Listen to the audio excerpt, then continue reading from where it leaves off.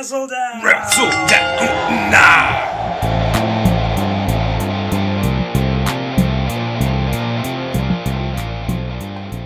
Yes, I'm Jared Palopple, I am Dennis Bruno. and our mascot is Keaton the Kitten Man, who is over on the other side of the room. He's doing things. Yeah. He's coming over. He was reading definitions on Wikipedia. Yes, we were trying to teach him about dance. Well, I was trying to teach him about dance. I was encouraging it. Yeah, so we watched a couple Stardom matches, one including Saya Kamitaya, and she was a former idol and dancer, and so we thought maybe Keaton might want to try that. Exactly. But now he's embraced full of knowledge. Keaton, do you want to try dancing? Go ahead, dance into the microphone. Dance is a silent activity. He's taking aside up from the music. the noble art of mime. Yeah, right, buddy. That's good. Good little man. All right. So yeah, this is a podcast where we talk about wrestling and we go deep on a show. But before that, have you watched anything interesting the past since we recorded last? Yeah. After Takeover Portland, the WWE released its Ruthless Aggression mini-doc. How was that? Oh my goodness, they have a big paintbrush, and they are putting it over a lot of their history. I love it. It's for those who don't know, Ruthless Aggression is the time period from let's say 2002 to 2008-ish. That's exactly what they have it as. Okay, cool. So it's like the rise of John Cena, the rise of Batista, the end or the beginning of the WWF becoming the WWE. Yep. Also. Yeah, Chris Benoit. Yeah, the untimely passing of Redacted. Yeah, The truly tragic, sad death of Eddie Guerrero. Yeah. Yes, the sad death of Eddie Guerrero, and the happy moment where Eddie Guerrero celebrated in the ring at WrestleMania 20 after nobody won the main event. No one else. Triple H and Shawn Michaels got Arby's. They went to the ring and they said, "This is good enough." We're here. We're friends. Let's get burgers. Nobody gets the WWE title because the fans deserve the title. That's right. They gave 20,000 people in Madison Square Garden a coupon for a free title belt. Which is not nothing. Those title belts are very expensive. It's true. We all know that the plan was that they expected nobody to cash in on those coupons, but then too many people cashed in, and it hurt the company's bottom line for a few years. Boom! Ruthless Aggression era. We recapped it. I think our telling is probably more accurate than what WWE is gonna produce in this documentary. Honestly, so I was watching Takeover again last night. I watched it Sunday, I loved it. Yep. And then I watched it again yesterday, and then I saw that pop up. I was like, all right, I'll check it out. Yeah. The Monday Night War documentary series, I was like, this is not so great. Yeah. But Ruthless Aggression, I was like, okay, it's not so recent history, or actually no, it's fairly recent history is what I mean to say. Yeah. And I was thinking, so what footage can you show me that I haven't seen? What matches or like personalities can they really highlight? Basically spent the first 45 minutes, the first 10 minutes even, recapping the Monday Night War, and I was like, you won! I know! You won't let anyone forget. It's important information. Oh! But then like the next 20-25 minutes was a lot of like it was this like indirect apology because like the invasion didn't really work and they acknowledge it. Yeah. But they don't really take like full responsibility for it. But it gets to some interesting tidbits here and there, but this is the first time I've ever watched a WWE documentary and laughed out loud. Yeah. It gets to the point where they talk about changing from the WWF to the WWE. Yeah. And it comes out of nowhere because they're talking about how Stone Cold Steve Austin and The Rock, one's going to Hollywood, one quit. Mm-hmm. They don't have a top star. They need to... They're in flux, as Vince McMahon is quoted as saying. Yeah. He's like... They frame it as, I have a brilliant idea. And then they start showing the vignettes where, like, there's the WWF logo in a barber shop, getting the F trimmed off, getting the F out. Yeah. They say that losing their lawsuit to the World Wildlife Foundation was their idea, and they rebranded to get people to start watching again. It's like doing the job. You just lie down, and then you lose, and then you come back, and it's like, wow, I'm humble now. Unreal. They don't mention the lawsuit. No. They just basically say, like, we know what casual fans really want to see. Yeah. A logo change. Yeah, that's so funny. Oh! I mean, that's the most benign thing that they could, like, talk about in that time period. Yeah. Because, I mean, that's like, you know, no one blames them, and it worked out well in the end. But then, like, that same era is, like we talked about, it's where Chris Benoit rose to prominence. It's where the women were, like, probably at their lowest in terms of booking. Yep. So I feel like this is going to be an interesting documentary to follow, but, you know, we'll see. Yeah. It's supposed to be 5 parts. The first one was just kind of... It jumps all over the place in terms of its timeline, but... I think the second one's up, and I heard it's about, like, the rise of John Cena. Yes, it is. I watched that one, too. Oh, cool. And, what I was hoping that they would get into more, at least acknowledge, was that part of why I feel like, as a main eventer, he struggled so much was that they kept putting him up against, like, talents who hadn't really had a chance to have a main event spot in a bit. Mm-hmm. So Kurt Angle, Chris Jericho, Christian, they don't bother. Yeah. They're just like, it was seen as ruthless aggression, and then he rapped, and then he made the bold choice not to rap. Oh, he didn't lose a lawsuit to the World Rapping Fund? No, he put them in an STF, and then they got the U out. Oh, man. Yeah, so that's what WWE's been up to. Not much happening in the main roster, really. They're on their way to Saudi Arabia. Yeah. Baby. Wow. Yeah, no, I watched Godzilla vs. Mothra. Mothra vs. Godzilla is the title of the movie, which is not wrestling, but it's kind of wrestling. It's kaiju's, baby. I watched some Stardom that was, like, good, and we watched a couple matches before. Yep. Technically, we watched, like, 20 matches before Yeah. this one. But yeah, if you haven't seen Mothra vs. Godzilla, it is one of the better Godzilla movies. Thank you for downloading or listening to your wrestling content. Go watch monster movies. They're like wrestling, except weirder. There's twin fairies. There's a giant egg.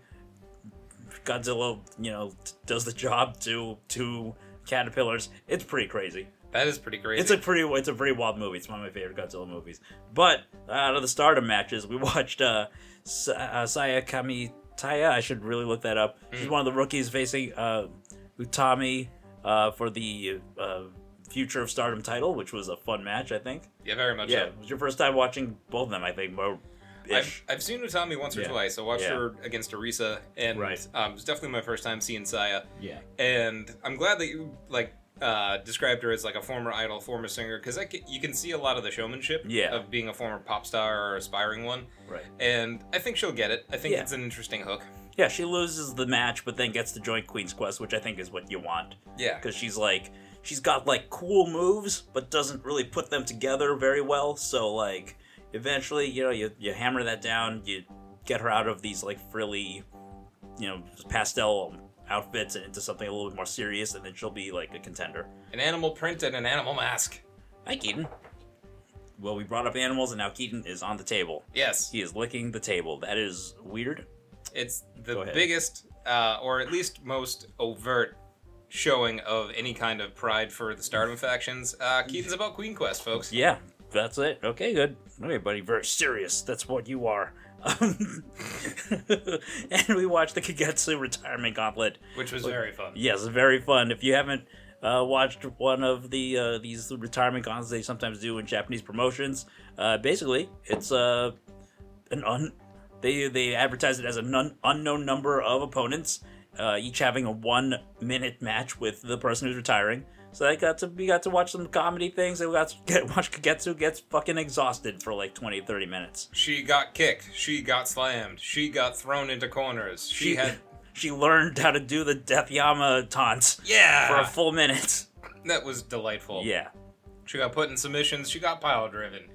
So much fun. She beat most of the rookies, but not all of them. It's true. Some of them ran at her, gave her a big hug, and they couldn't figure out what to do next. She'll get there. Yeah. Buddy, you're gonna make this table all wet with your saliva. Funny, man. Okay. Yes, I will. But like the biggest stars of all the biggest factions got their stuff in with Kagetsu. It was super fun. She got to use her mist on people. She got to fire up against people. She got dropped on her head a bunch. Yeah, she did. I don't like Saki Kashima's finisher, which is just like an elaborate pinning roll-up, but she did drop Kagetsu on her head that time, and I was like, that's the first time I've liked that finisher, even though I'd never want you to see you do that again. Keaton, you cannot touch the microphone. That's the only thing about the podcast, buddy. We're 43 episodes into this thing. You should know that. Come on, bud. Oh, yep. There you go. Yeah, and Saki did tease coming off the top rope.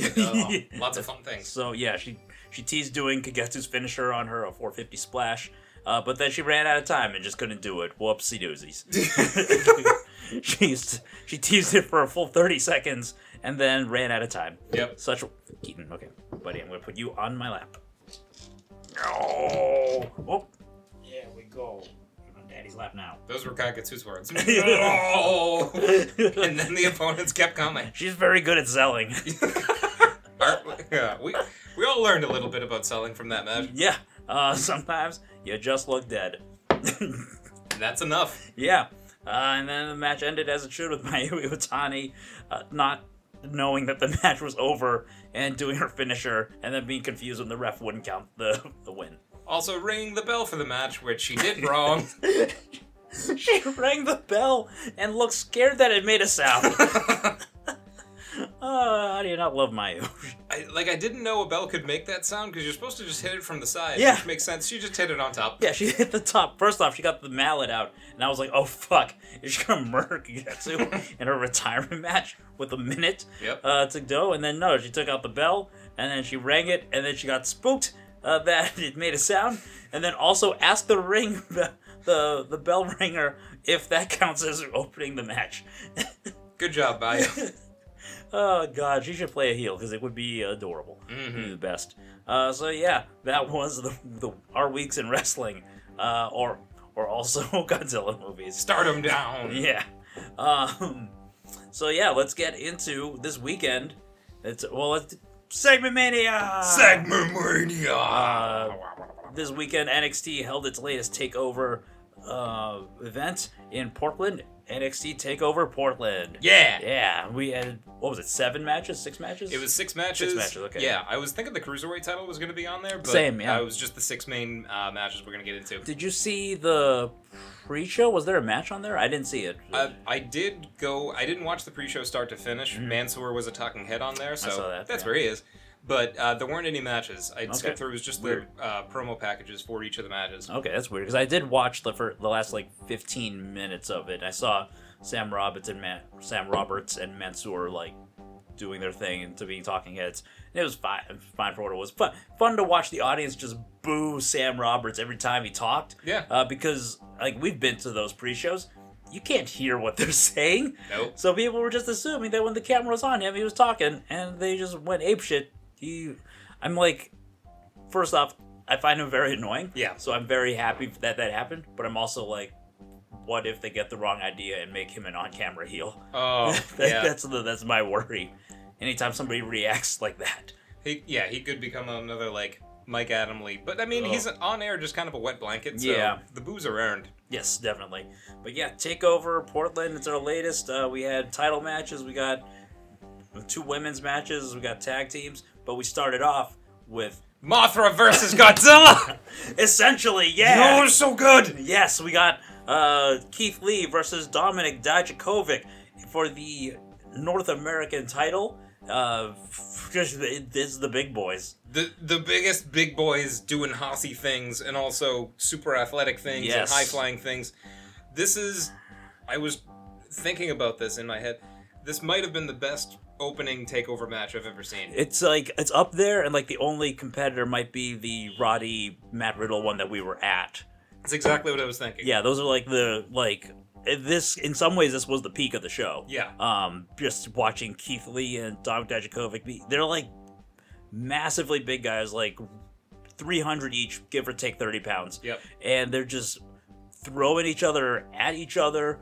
At one point, Dominic Dijakovic did a springboard flip from the inside of the ring to the outside of the ring to Keith Lee, who was sitting in a chair between the announce tables, which is an unbelievable, like, small margin of error. Yeah. Like, half an inch left or right, he would have gotten his spine straight into the corners of the announce tables. Yep. And probably would have ended his career right there.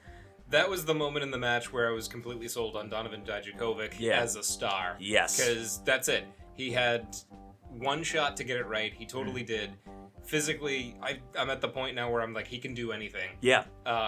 Like early in his career when NXT, I think it was Nigel was talking of like a six-tool athlete or whatever the term is in baseball. This guy, he can strike really hard. He can lift. He can high fly. There is nothing he can't do. Yes. In the ring, he's amazing. He just needs, like, a character to, like, hook people in. But for, like, pure ring work shit, he's amazing. Yeah. Amazing. And this was, like, a perfect, like, coming out for him. He's got to be top 3, top 5 big men in the fucking world. Yeah. Which is to say, right next to him is Keith Lee, who's better because he has a more established character. Exactly, yeah. So magnetically charismatic. The two of them sold for each other so well. And then no sold at the right points. That's exactly what I was getting to. Of just the spirit bomb, Keith Lee, elevated power bomb, Dijakovic over his head, slams him down right on the right point of his upper shoulders. Dijakovic bounces, lands on his feet. Fighting Spiritu! Yeah, he just starts screaming and holding his neck because his neck is still hurt, but he's pumped up from landing on his feet, and he plows him. Such a good match. And then got powerbombed again! Yeah. Oh! This was, I mean, I was telling Dennis this, I think we do an important service here at the Wrestledown, recapping a show every week, because, you know, sometimes people can't watch those, and sometimes they're like my girlfriend, and they get very high and fall asleep midway through the first match. Yes. So, one of the comments she had, did Dominic Dijakovic do? Oh, he did top rope Spanish. These are 300-pound dudes doing top rope Spanish flies, which is a backflip basically, holding another person. And like, this is one of the few things Alyssa said before she nodded off. She was like, "What can top that?" Yeah. And he went for Dominic Dijakovic went for his finisher, but couldn't because his back had been too hurt from the rest of the match. And then lost to Keith Lee. And Big Bang Catastrophe. Yes, perfect ending. Perfect match. So, just perfection. There was, I think, 10 minutes into the match, there was a corkscrew moonsault that he landed on Keith Lee. Mm-hmm. It just, everything that they went for, almost everything. There was like one moment in a part of the match where I think he tried to make Keith Lee fly. Yeah. Where he went for an inverted suplex on the apron, and that was the only spot where it was just like, okay. But everything worked. Yeah. So good. Yeah, and I think that was like just a moment of Keith Lee being too heavy to lift. Yeah. For anyone. The physics of it just being impossible. Yeah. Yeah, great match, great opener. Great, like, after the match moment where, Lee was celebrating, and then he lifted up Dijakovic. Yes. Into Dijakovic, he just, like, had him do his pose on the corner, which the camera just, like, zooms out of because they wanted to focus on Keith Lee being the winner. Yeah. But we got enough of a moment of showing, like, mutual respect between the two of them. Exactly. And but just for the live crowd, they get to, like, really celebrate Dijakovic going out insane. Yeah. In terms of getting himself and Keith Lee over. Just 10-on-10 match. Keep eating the food that you have over there, or what? He's sniffing it a lot. Okay. Please, yeah. Yep. Yeah, great stuff. And I mean, Dijakovic from Worcester, so like it's good to see a local boy do very well. We've seen him a bunch of times and beyond. Yep. And now he's kind of on top of the world in NXT and rising. One of my favorite local matches for Beyond was he fought Kimberly in what was supposed to be her last Beyond match. Yeah. Her last Beyond match. And it wasn't until she left NXT. Right. Yeah. The two of them, they fought to a finish, and then JT Dunn and Chris Hero came in to basically shit on their goodbye, and then they had a tag team match where it was Kimberly and Dijakovic against the two of them. And just as good in that match as he was in he's so good. Yeah, he's an amazingly athletic big guy, so bright things for his future. I'm glad to see Keith Lee keep the title because he just got it, but I could have gone either way. Yep. So good. Yeah, then we got from that to something that was more of a speedy match because it was Tegan Nox versus Dakota Kai in a street fight. Yeah, the mean streets of Portland. Yeah, the meanest. Right, Keaton? You've never been there. So much flannel. he jumped on Dennis's lap. He was so excited for this match, as was I. Whoops. This is a feud based on Dakota Kai turning on Tegan Nox back in November at the War Games event. Yep. And since then, they've had a couple matches that have kind of not had decisive endings, basically, leading to... Wait. Well, they had one-on-one match where Tegan Nox just beat her. Oh, yes, straight up. Yeah. But they've had a bunch of, like, encounters one-on-one Right, where, like, Tegan Nox has run in and, like, messed her up a bunch or vice versa. Yeah. Yeah, true. They haven't had, like, what feels like a definitive blow-off about the issue about the two of them, so a street fight is perfect to kind of heighten the aggression between the two. Right, exactly. And this one heightened the aggression greatly. Yes. Dakota Kai did not... She forewent having a finish of an entrance and just ran straight from stage right and kicked Tegan Nox in the face. Yeah. During the entrances, and it never let up from there. That's how you should start a street fight. Yeah. I've read so many criticisms about matches where the two opponents are just supposed to hate each other's guts, so why would you go through the theatrics? Why not just get right to the aggression? Yeah, why would you, like, go through the entrances and stand on opposite corners and then, like, have a tie-up and, test of strength and a feeling out process. This guy fucked your wife. Fucking punch him in the face. Yeah, take that, Dakota Kai. Don't fuck Tegan Nox's wife. Her wife in this case being her knee. Yes, yeah. Her knee wife got fucked. With a brace. Yes, real bad. It's very kinky when you put it that way. Oh man, our metaphors are easy to follow. Yeah, but this was a blood feud based on each of them coming back from knee surgeries and one of them getting more positive attention, essentially. Yep. And Dakota Kai taking offense to that. And so they fucking brought out the weapons early and fast, and they beat the shit out of each other. There were some headshots with trash cans, trash can lids. And it just kept escalating because until the point where Tegan Nox had Dakota Kai on a table and had a folding chair folded around her head, and she was threatening to jump through the table and basically murder Dakota Kai. Yeah. Until Dakota Kai got saved by, drum roll, Raquel Gonzalez. You all know Raquel Gonzalez. I all know can go to Raquel Gonzalez. Keaton knows Raquel Gonzalez. So we don't have to continue on with this part of the pay-per-view. It was a satisfying ending for everybody. 2 matches in. Raquelomania. Yeah, so it was a weird ending. Very, very weird ending. Because Raquel Gonzalez, we might remember from the Mae Young Classic where she went as Reina Gonzalez, and has not been seen since. Nope. And then showed up here under a new name. Yeah. She, I think, had been doing a tag team with Rhea Ripley or house shows with NXT, so if you're a live event fanatic, you've seen her. Yeah. But yeah, Portland did not know who she was. No. It was confusing. It was confusing. I thought she was Sonya Deville when she first stepped on the apron. Yeah. Because I'm just like, oh, who's got, like, long black hair, like straight black hair like that? It looks kind of like Sonya Deville, but did Sonya put on, like, 10 pounds of muscle mass? And 6 feet of height. Last time I didn't check. Yep. Why is she here? And then they... Wearing her combat stilts. Yeah.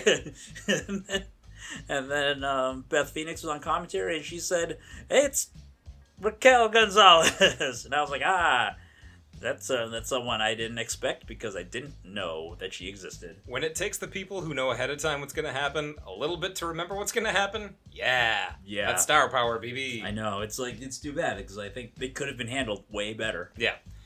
That being said, I still would put this match as one of the best no DQ WWE women's matches I've ever seen. Same, yeah.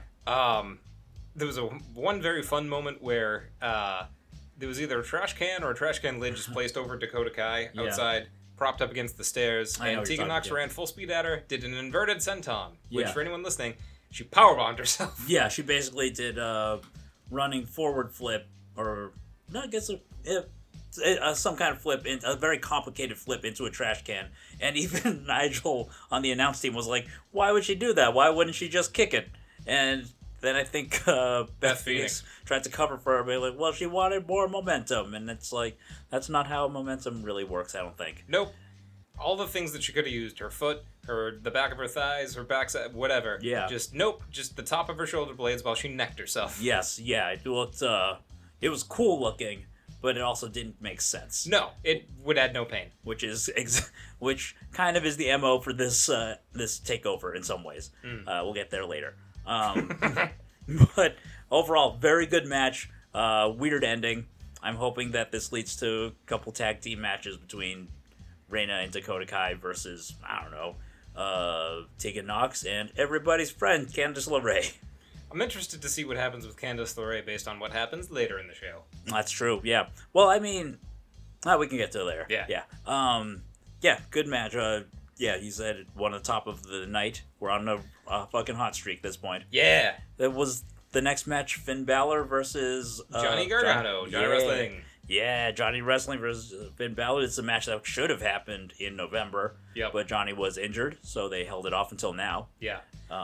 This is the Finn Balor I feel like I've been waiting for with all of the hype that followed him from New Japan and his debut in NXT. He's had very good matches. He's had good NXT feuds. He's had some success on the main roster. Yeah. This was the match that made me think, this is the guy that I want to see every week on NXT. He was aggressive. He was sharp. He was mean. Yeah. And he beat the shit out of Johnny Gargano. Yeah, I think the meanness is the thing that really makes it, sells his character now. Yep. Because, like, on the main roster, he didn't have much of a character. He was just Irish guy who smiles a lot.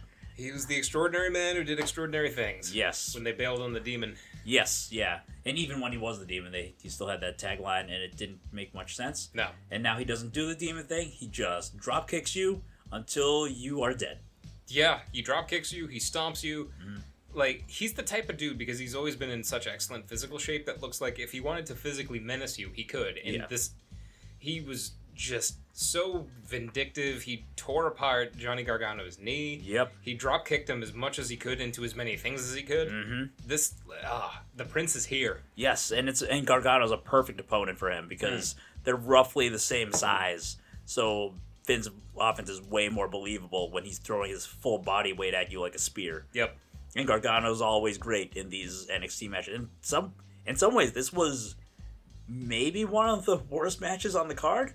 And it was like, and I mean, that's just to say how strong the card is. Oh, yeah. It's just like, it was a very good match. Kind of a slow start, and then once it ramped up, as they all do with Johnny Gargano's matches. It felt like the pace was grueling on purpose to give you just a gritty sense of how much pain that Gargano was going through, which is not to say that Gargano didn't give it back, too. He had awesome spears and DDTs. Yeah, he did his own running dropkick into the barricade. Yeah. Throwing Finn Balor into and a little bit over the barricade. Right.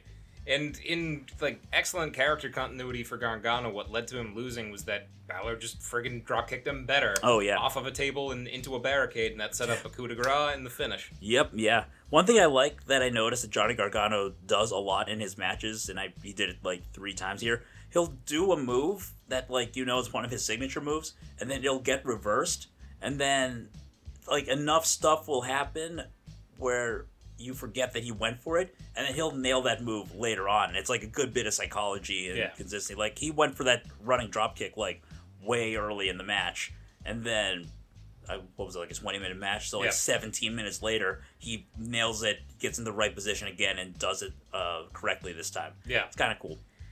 My hope is that even if it's just NXT, like, the blueprint for main roster pay-per-views follows this type of formula where it's not too many matches.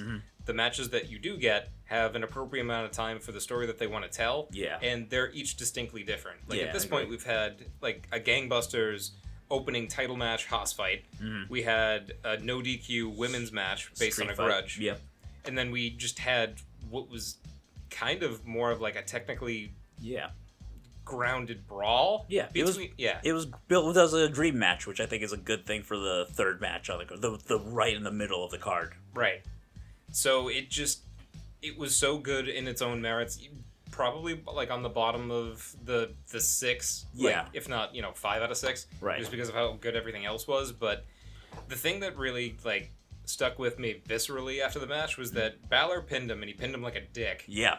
And then afterwards, with his dick. Yes, literally with his dick. With his dick on his face. Pulled it out and just blah, blah, blah. That's the sound it makes. His tux.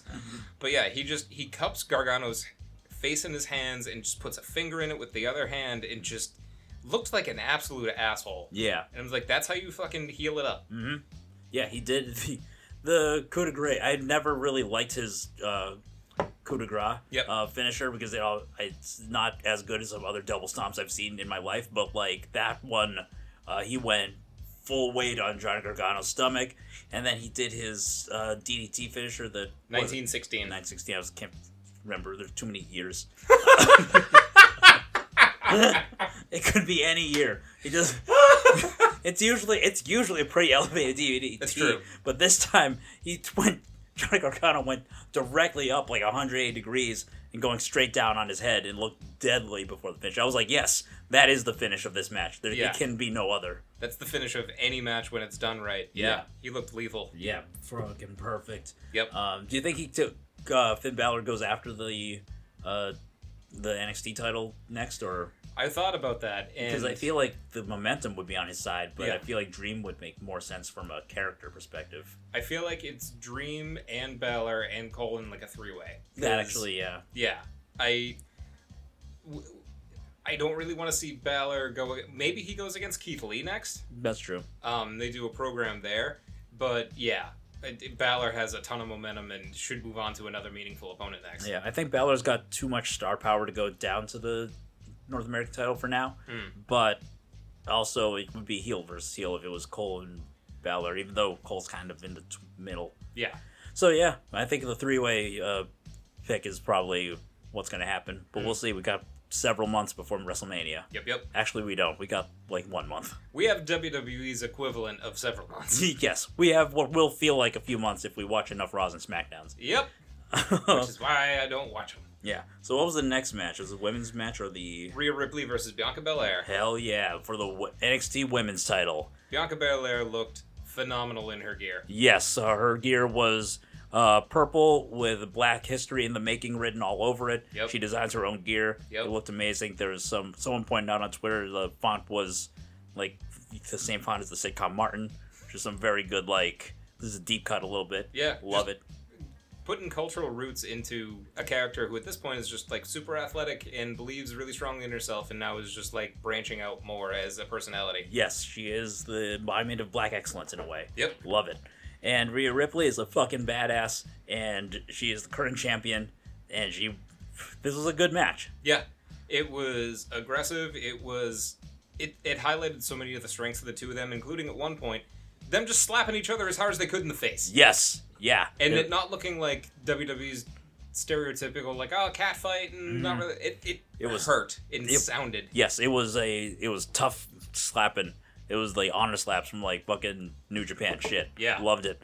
And at one point, Bianca Belair did a back body drop on Rhea Ripley that sent Rhea Ripley over the top rope, and she landed on her feet and looked very surprised about it. Yeah. She landed on her feet, fell down like backwards, and then stood up and was like, whoa, what the fuck was that? And I think we all agreed with that. Yeah, I mean, that's what happens when you're young enough and like your legs are in good enough shape that you can take literally front flipping out of the ring. Yeah. Yeah. From that would be like a 8-foot drop or something like that. Yep. Yeah, it's shocking that she didn't like break her ankles or just like her back like on when she fell off. It was brutal match, but a good match between two people who like have very different styles. Yeah. Bianca Belair, it's curious where she kind of goes from here because she had an incredibly strong showing in the Royal Rumble. She looked excellent just in the background of Rhea Ripley and Charlotte Flair's showdown on NXT, and regularly impresses on NXT in her matches. Yeah, but she's not the champ. I hope they add her to the Charlotte versus Rhea Ripley match. That'd be cool. I don't know if that's where they're going, but it would be really nice. It doesn't seem like it. And hell, if she just popped into like Bayley and Naomi's tilt, which seems like it would happen, or if she's like a surprise entrant in the Elimination Chamber, that'd be good. Yeah. Yeah. Have they announced who's going to be in the Elimination Chamber? Just Shayna. Okay, just Shayna, yeah. I thought they had an interview with somebody else who was in the Elimination Chamber. Maybe like Liv Morgan or Ruby Riott or something like that. I'm not sure.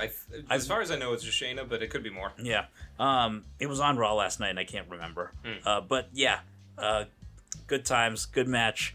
Yeah, I don't know what they do with Bianca here because I would be heartbroken if she went to Raw or SmackDown without being NXT Women's Champion for a while, because I think she'd be very fun at it and be very good, and you could book her as being one of those dominant people like Asuka or Shayna Baszler. Yeah. But she's also lost like at least 2 shots at the title that I can think of. She has Against 2 different champions. Yep, and I feel like she's so good that she could pop on like a random SmackDown and make a run of it. Yeah. For almost like family love's sake, I'd like her to pop up on Raw so her and Montez Ford stick together. Yeah. But I feel like she'd be lost on Raw because none of the women are on Raw except for Becky. Yeah, Becky's the only one who's getting. Becky has so little competition. They brought someone up from NXT to fight her at WrestleMania. Which is the reality of the thing. Yep. It's too bad. But yeah, I think she could fit anywhere, but I would like her to stay in NXT, and maybe she's the person who teams up with Tegan Nox to even those odds. I have no idea. That'd be cool. Yeah, I don't know how you make it work with the characters involved, but you can write anything. You really can. Like, Tegan Nox is kind of a blank slate at this point. She's just a really peppy, like, easy to like baby face, but she doesn't really have a ton of dimension. Right. Unless you piss her off, and then she'll go apeshit with the weapons. Lady Kane, baby. Yeah. A good match from the win. What? And good aftermath. Right, yeah. Yeah, so Bianca just kind of, like, disappears into the ether. And from that ether emerges the Queen. Yeah. I should say, she disappears for a bit because Charlotte comes out and beats up Rhea Ripley. That's true. While she's not looking. But then, on her way out, Bianca also goes after Charlotte and gets beaten up again. Yep. So Charlotte's just kicking everyone's ass with her NXT yellow nails, which I thought was a very nice touch. Yeah. She's been wearing a lot of NXT colors lately.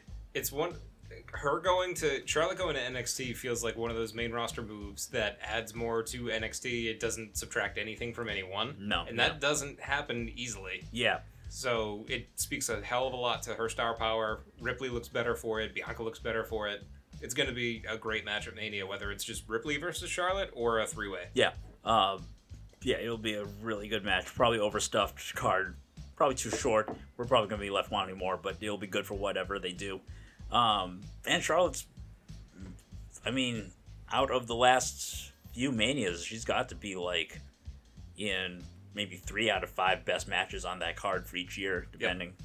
So, yeah, it's a lot to look forward to. I hope they have Bianca Belair. Charlotte's doing a great job being a heel, just interloping on NXT. She's a flair. It's what they do. Yep. She's doing a great job. And, so then, tag titles, baby. Mm-hmm.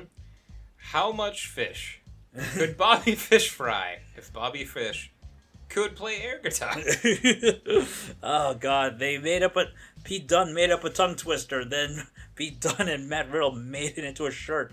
And they spent like 5 minutes hammering that into our faces. Yep. It should not have worked, and yet it was very funny. It's how likable Matt Riddle is. Yeah. He's just a big, goofy, stoner murder machine. Yeah. And I love that they had a bouncing ball in the form of a fish. Yep, there's a fish helping us mouth along to the tongue twister. Yeah. So good. Just the pun on Bobby Fish's name. I think how much fish could Bobby Fish fish would have been funnier, but that's just me.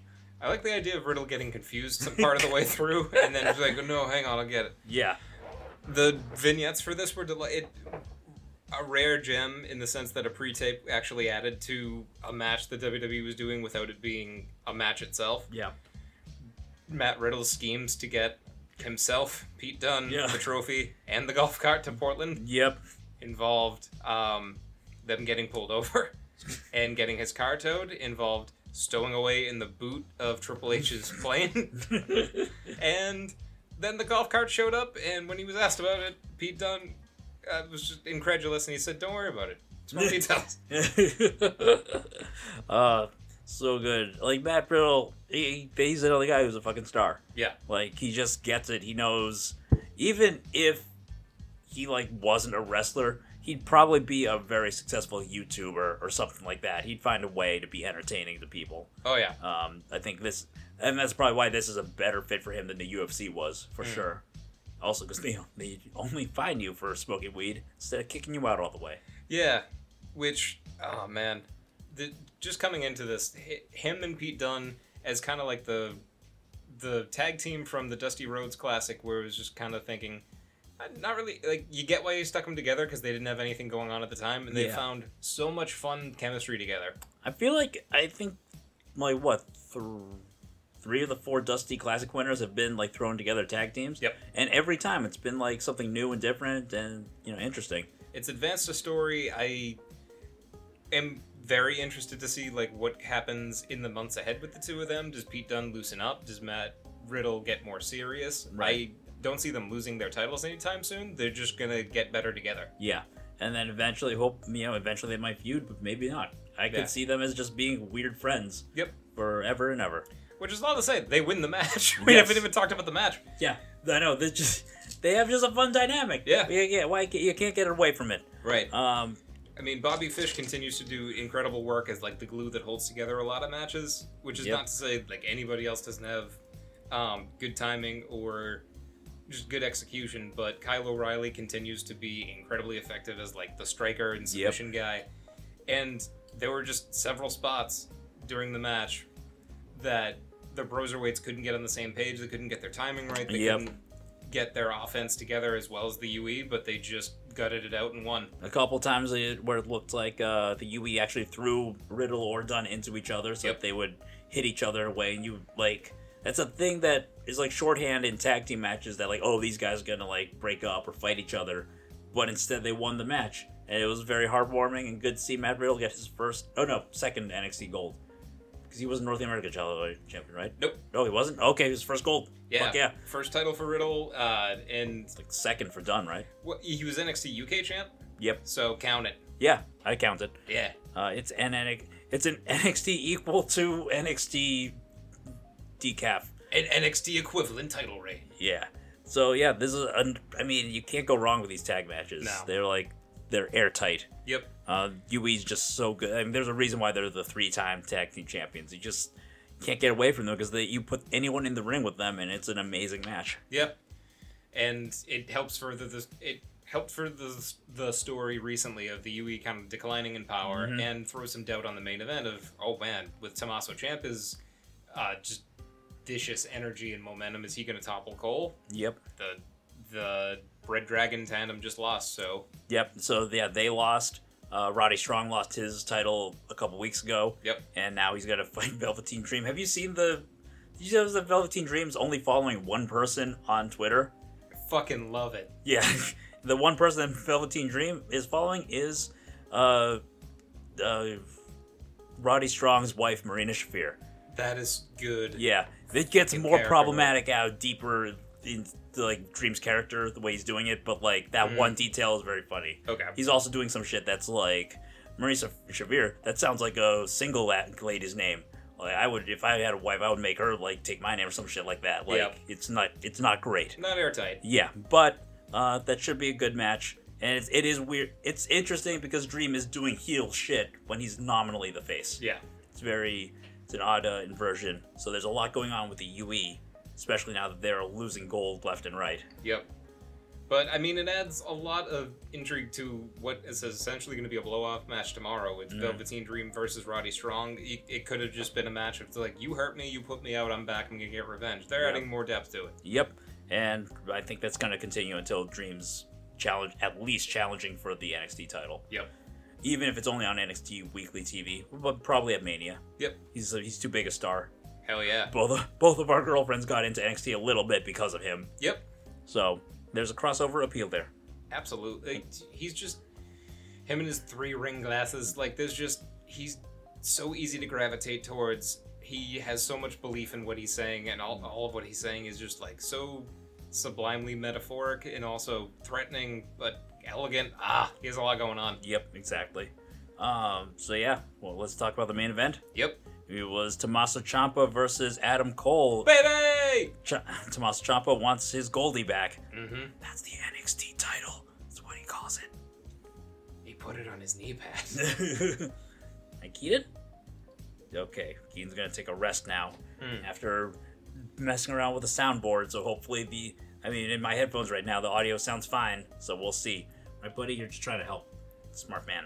I hope that he added almost like a Munchkin from Wizard of Oz type of filter, so now we just sound very fun. Oh, we're always fun, right, buddy? No, not always. Okay. But speaking of very fun, this match, wholly aggressive. Yeah. I'm kind of in the middle about it. It's like, maybe it's because the rest of the card was just had me very pumped up. But at this point, I feel like Adam Cole's main events are very samey in a way.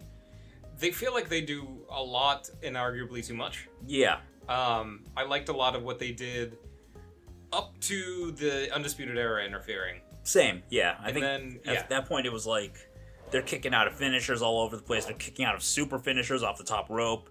The Undisputed Era is interfering and they're doing shit there. And Tommaso Ciampa's still kicking out like a fucking Terminator. Yep. And then he takes a belt to the head from Johnny Gargano, and that is the straw that breaks the camel's back. Yeah. NXT main events are a strange animal in the sense that you can really only beat the other person when you've proven some kind of point. It's less like how effective or painful is your finishing move as much as what led to it. Yeah. Because like you said, Tommaso just powered through everything, including at one point 4 different people attacking him. And it took a 5th guy who just happened to be Johnny Gargano betraying him with a DIY shirt on and clacking him over the head with what he wanted the most, the title. I liked at that point in that match that it was almost a callback to Adam Cole versus Johnny Gargano in Brooklyn, just because, or was that Brooklyn? That was Brooklyn. Yeah. From last year, because Gargano had to do everything that Tommaso did in order to win it and realize his dream of being champion. And in that moment, I loved of just like, you don't get to have your dream. You don't get to have what you want because question mark. Yeah. I think it's gonna be because he just lost to Finn Balor and needs to get his groove back in a way. Which, if that's the reason that they go with narratively, it's so petty that it helps reinforce how much of a shitbag Gargano is, and it helps get Tommaso out of the cool face mode that he's kind of been in, and more to like a genuine, he's been like cheated out of things type of face. Yeah, a sympathetic face. I am amped to see Gargano and Ciampa again. Yep. As much as we've seen it like 4 other times, it's like they haven't done it in a year thanks to injuries and stuff, and we never got the full like climax of that story. And they haven't done it with this dynamic yet. I mean, they could do another trilogy. Who knows if they will? But we haven't gotten them with their alignments flipped. Right. And with us wanting to see Gargano get beaten up. Yep, exactly. So we will see how that plays out. But I think overall, the match just kind of felt like a PWG match in a way, just because like, it was just a lot of everything, just going maximum.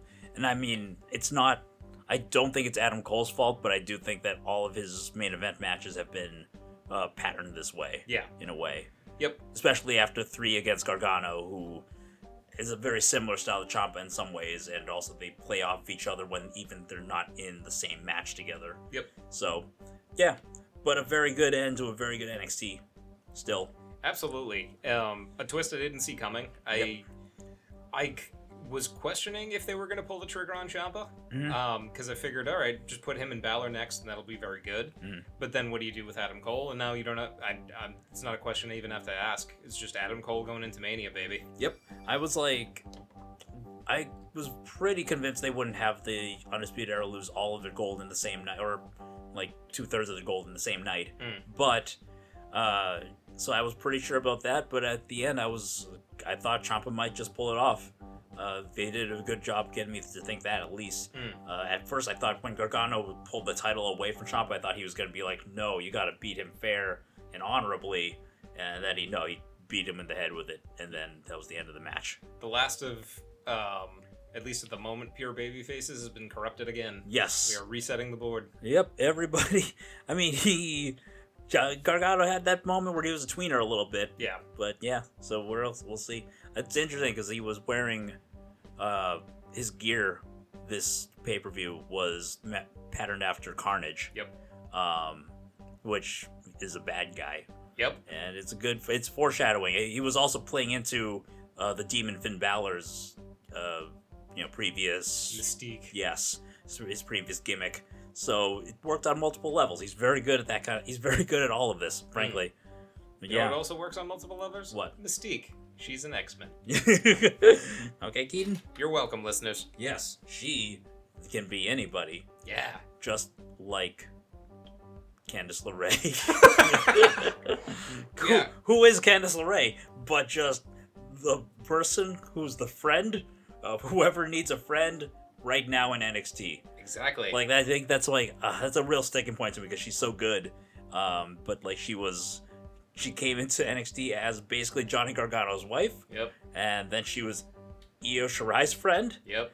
Then I feel like she was somebody else's friend at some point. She's been Mia Yim's friend off and on. Mia Yim's friend. I think she helped out Tegan Nox during one of the Dakota Kai matches. Yep.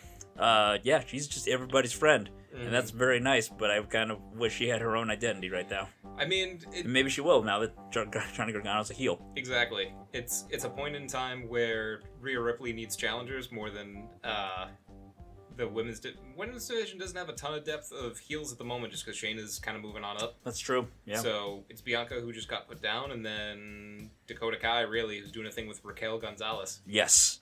The Thanos of NXT. She was inevitable. Just after that Mae Young Classic, man, every week I was like, where is Reina Gonzalez? Collecting the Infinity Stones. And I'm still wondering, because now we've got this Raquel Gonzalez person. What if the Undisputed Era were the Dark Order? Or the Black Order? And they sent Kathy Kelly away? Yes. For those who don't know, Kathy Kelly was a backstage interviewer who was beloved by fans, and she quit WWE after this pay-per-view. Just, I guess she wants to move on to bigger things because you can't stand 2 feet below wrestlers and ask, what do you think of that match that just happened every week, and make that a career for too long before you get sick of it. So it makes sense. But yeah, she got to be an Undisputed Era member on her last night on the website. And for as long as Wikipedia keeps it on there, she's the 5th member. I hope nobody ever changes that. Yeah. That was the NXT Takeover Portland. Overall thoughts? 12 out of 10. So fucking good. I would go less than that, but it's still another takeover. I would put my combines within the numerical system. I cannot be contained. Dennis is the Infinity Stones. I am the Alpha. I am the Kenny Omega. We'll figure out. We never talked about what we want to do next week, but we'll figure it out. We will. Yeah, I'm moving, so we'll see how that schedule goes. But I think I'll be free on Tuesday to record this, and we'll see how editing goes. Maybe I'll have Keaton do it now that he's doing sound engineering. Apparently. Wee. Were you scared? I'm sorry, bud. Keaton was scared of his sound. Oh. Despite the fact that all he did this podcast was mess with our sounds. So. Yeah, this has been the Wrestledown. I'm Jared Palopple, twitter.com/swingdingaling. I'm Dennis Bruno at dbruno42 on the Instagram, at SenseiDDB on Twitter. And Keaton is Keaton Fuzzy on Instagram, but he doesn't know it. Don't tell him. This has been the Wrestledown. Thanks for listening up.